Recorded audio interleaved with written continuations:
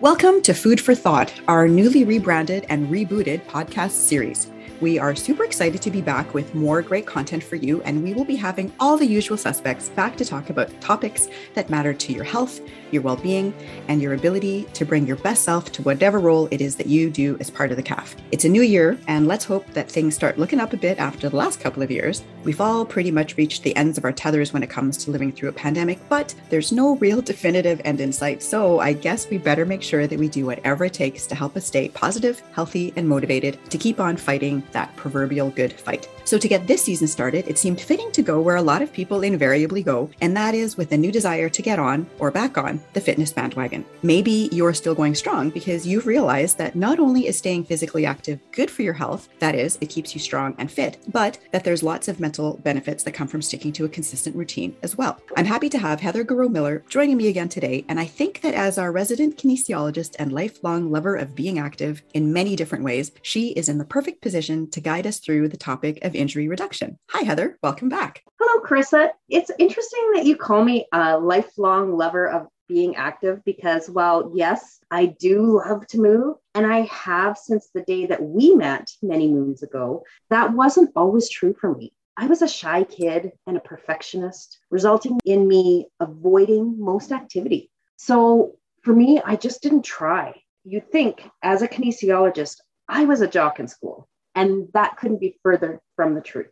I rebelled in high school, having to take my entry-level physical education course twice because I skipped class, ashamed that I was a hopeless klutz. But I fell in love with movement when I started dancing and participating in theater arts. I found people who accepted me for my flaws and, in fact, liked me more because of it. And I found out that movement made me feel so dang good. However, these past 18 months have challenged my mental health, as I'm sure it has challenged everybody else's. And that love of movement felt like it gave way to depression, and it took some doing to get me back on track.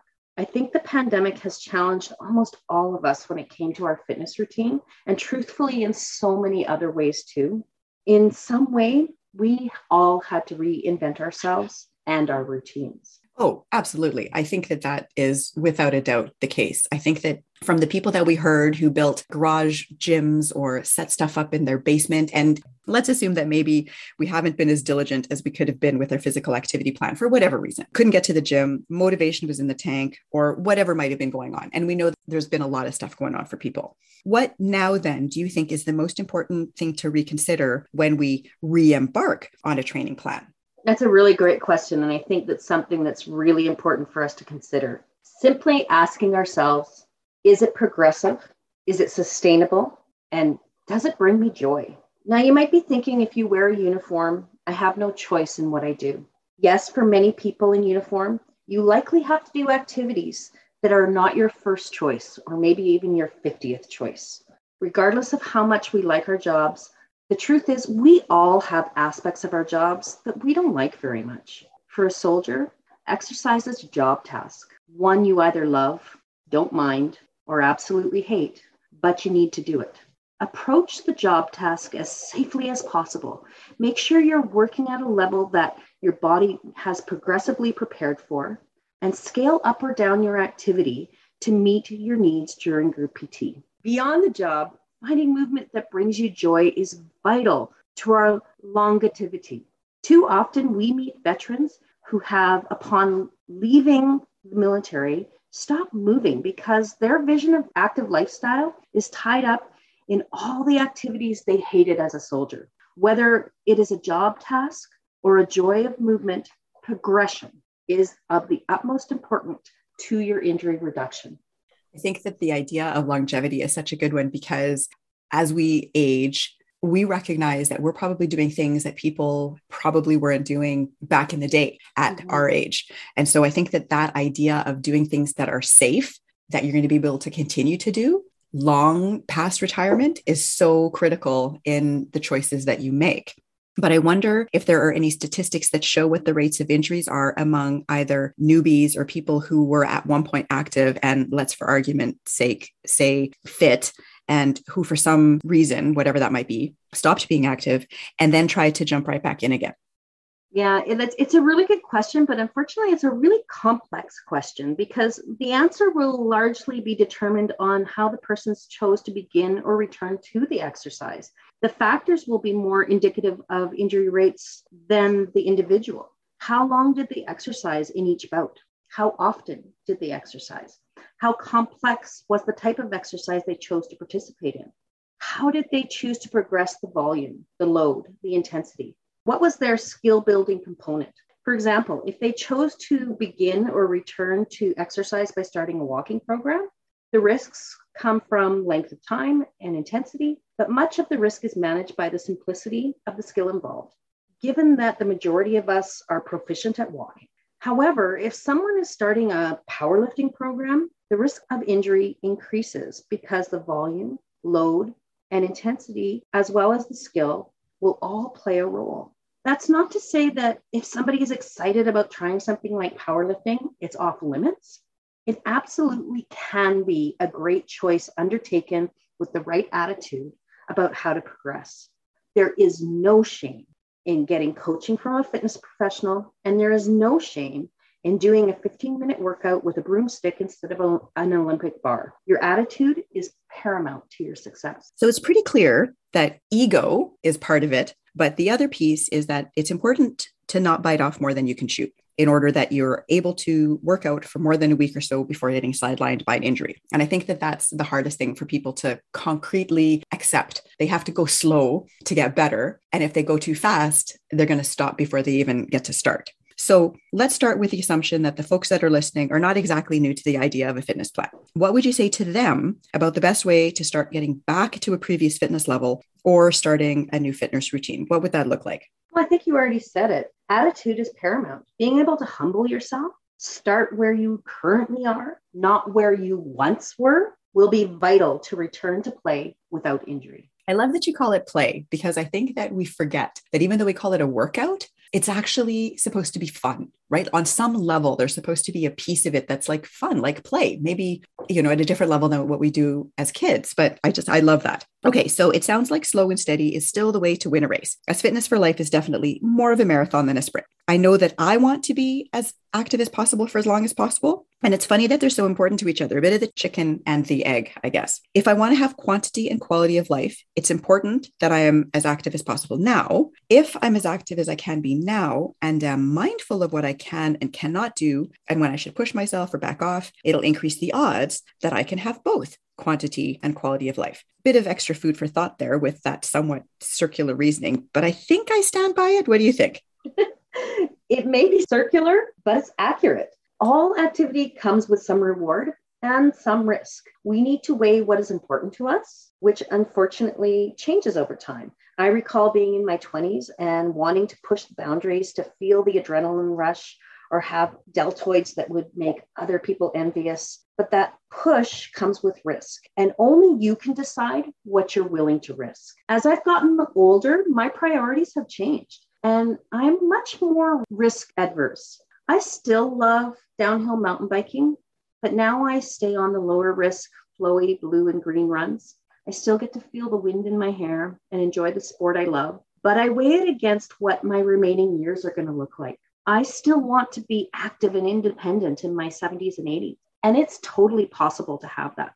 It's doing enough to stay well while making wise choices to stay injury-free. There are these things we need to keep doing to stay independent and vital. We need to keep our heart and our lungs healthy in whatever way that we enjoy, and that will likely change over time. We also need to keep as much mobility and balance as we can as we age. For instance, if we avoid squatting because of cranky arthritic knees, which I have, or we just don't like doing them, someday that may result in difficulty getting out of bed, out of a chair, off a toilet, or picking something up that we've dropped. And when we can no longer do those things, we face losing our independence.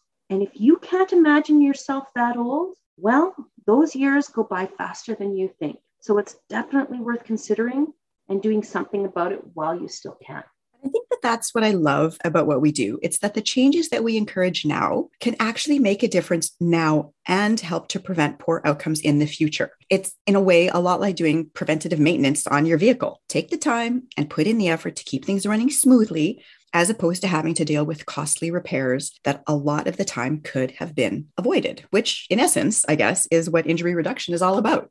Absolutely. It's not something that you do just once in a while. It should be in the back of your mind at all times. When it's slippery out, what are you going to do to keep from falling? When you're lifting heavy things for work or around the house or yard, are you thinking about your form? When you are in the gym, are you thinking about your form when you're doing the exercise, but then just picking up the weight and moving it back to the rack in whatever way? That's when a lot of injuries happen, when we just aren't paying attention. Oh, the irony. And how many times have you heard that? A person's down for the count because they reached from their chair to pick up a pencil and that threw out their back. And they just literally, an hour ago were at the gym and everything seemed fine. So, but that's where the problem is. There are so many times when we just do something without thinking about it or the potential consequences. And if we had taken a moment to be more in the moment, a lot of that hardship and heartache could have been avoided. I mean, I know we're not talking about mindfulness per se, but isn't mindfulness sort of at the heart of injury reduction? For sure it is. When you go to the gym with a plan, you are already being mindful as opposed to just showing up and doing whatever it is that the spirit happens to move you in that moment. When you have a plan, you make sure that it's balanced. And what I mean by that is it conditions your heart and your lungs. It has elements of balance and coordination.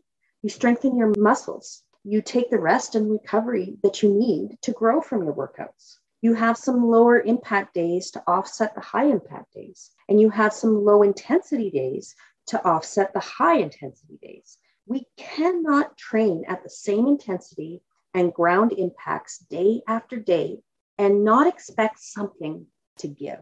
That sounds like a lot to coordinate, and it is. Find yourself a qualified fitness professional, an exercise physiologist, a certified personal trainer, or a kinesiologist like myself.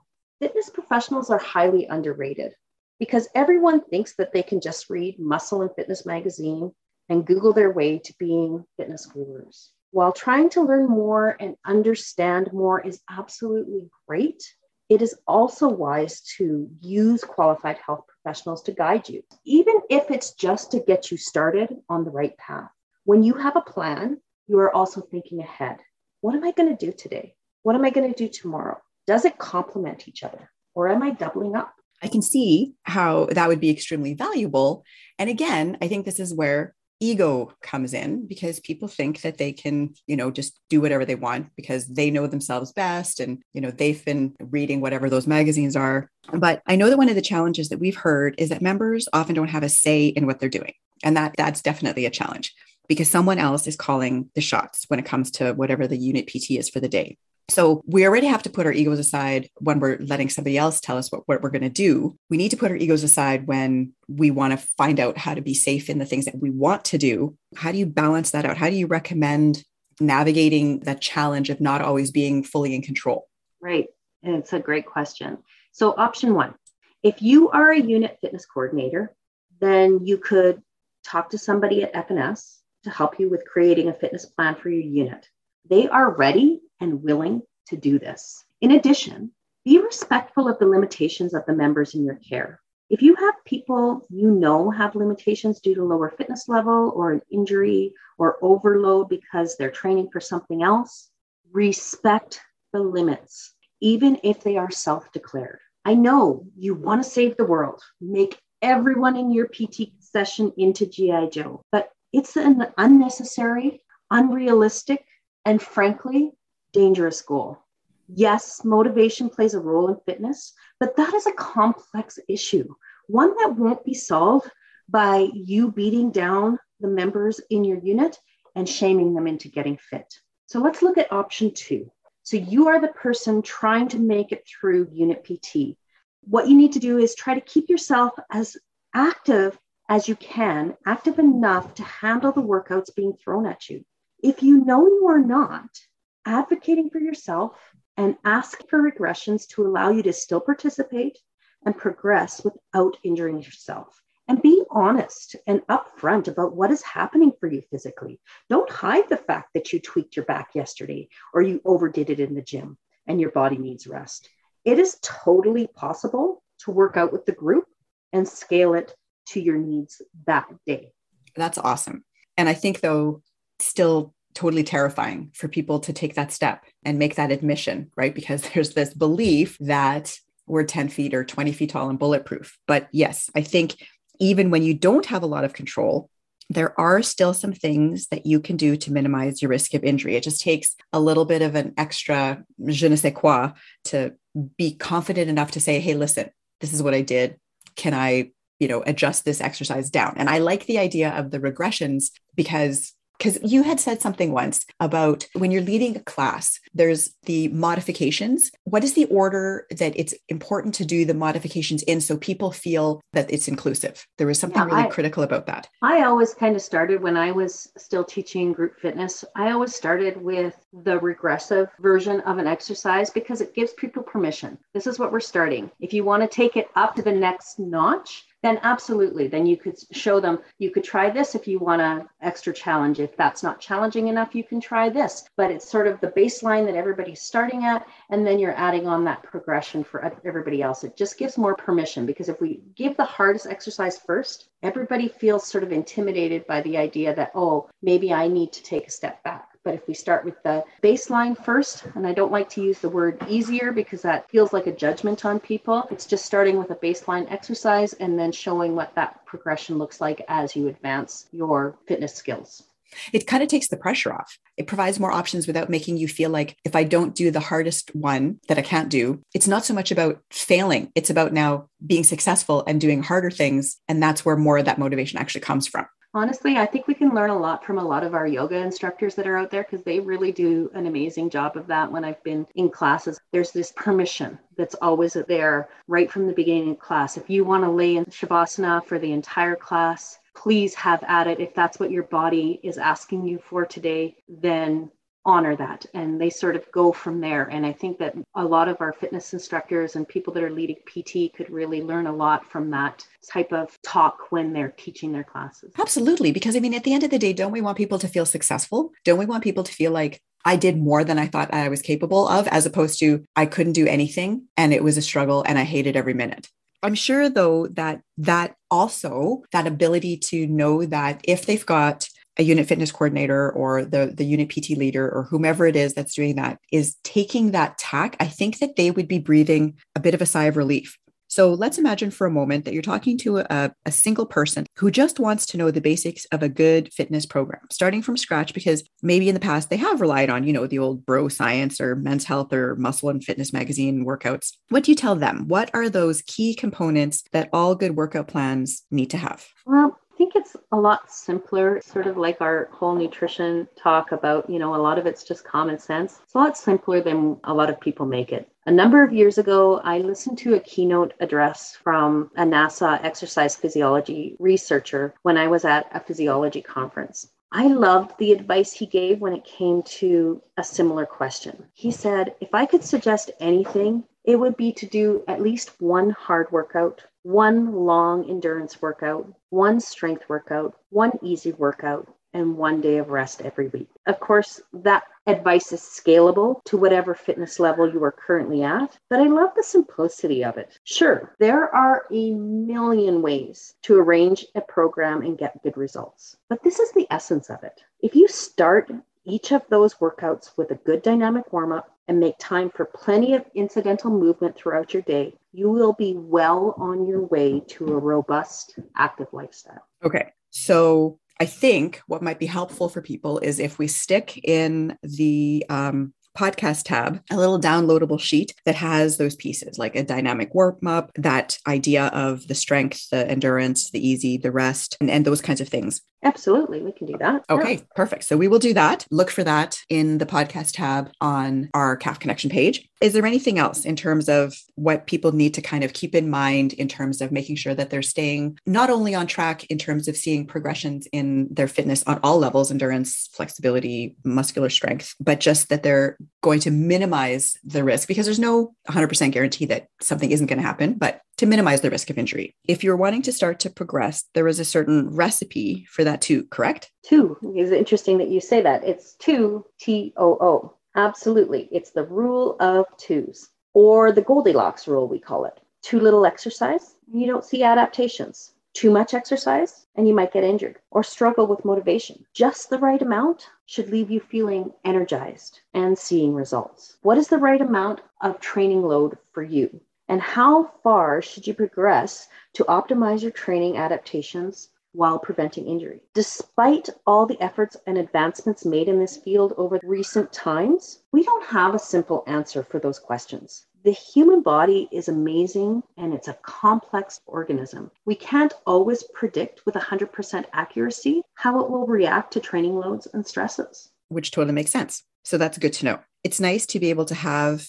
that kind of synthesized into something that's practical, easy to follow, and hopefully the recipe that we put on the tab for you is going to provide that. Because I think that anyone who decides to embark on some new fitness plan, regardless of whether or not it's a New Year's resolution, doesn't for a moment consider that their plan could actually result in an injury that could, at best, sideline those efforts for a while, or worse, really impact their ability to do their job or even result in early release. The irony of getting hurt while doing something that is supposed to make you better is not lost on me, nor is it likely lost on our listeners. And yet, I suspect that for a lot of people, that, again, that old ego, which has come up a lot today, can really get in the way of listening to reason. So what is your advice to people who either think they know better or are stuck in that belief system of it won't happen to them? Well, it's simple. Remember to stay humble. Humility begins with accepting who we are and what makes us human. As a result of this, you can gain control over your attitude and your outlook on life.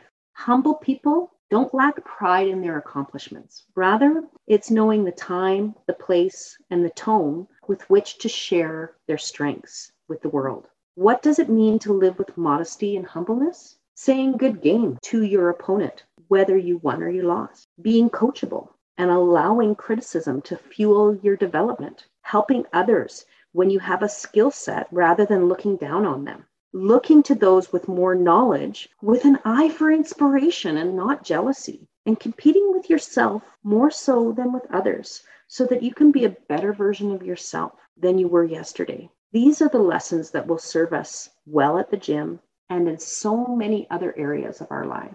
So great. I love that so much. Thanks, Heather, for helping to kick off the season with a bang. Or I don't know what's actually the sound. It's more like a clang, the sound of the weights hitting the weight rack, or the crash as people drop their heavy bar on the ground, which always drives me insane. But I do hope, though, that this has gotten our listeners motivated to either reach out for assistance with putting together a good unit fitness plan. And remember, our folks over at Fitness and Sport are a great resource for that. Or on the other hand, to take a good long look at what they're doing. Consider why they are doing that and whether that's meshing with what your longer term goals are. I think that you and I can both agree that sometimes all it takes is a little objective third-party scrutiny to help us see the error of our ways. I know I need a lot of scrutiny because there's a lot of errors in my ways, and we have to, like you said, be humble enough to accept that, because it's for our best, even though it is often a hard pill to swallow. Any final words of wisdom as it comes to injury reduction and kicking off the new year on the right foot? Well, as I said in the beginning,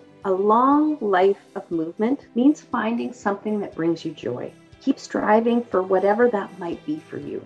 It doesn't have to be the latest and greatest fad or the one that research shows to be the best, whatever that really means, because the one that will take you the farthest is the one that you'll keep doing. Perfect. So succinct and true and wonderful. And thank you. Thank you, Heather, for that. And thank you, everybody, for listening. Hope that you did pick up a tip or two that is not only going to get you in top shape, but help keep you there for as long as you want fitness to be a part of your life, which I think Heather and I both hope will be for the long haul, the old marathon of life, as it were. So join us again next time when we tackle another topic that will hopefully provide you with a little food for thought.